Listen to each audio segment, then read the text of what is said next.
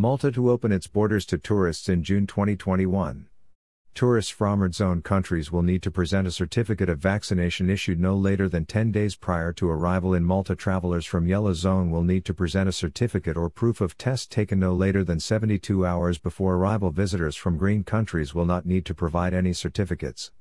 With the process of vaccination of the population actively underway, Malta's authorities decided to open the borders for tourists in June 2021.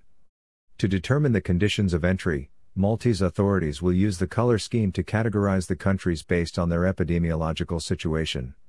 Thus, tourists from countries from the red zone will need to present a certificate of vaccination issued no later than 10 days prior to arrival in Malta.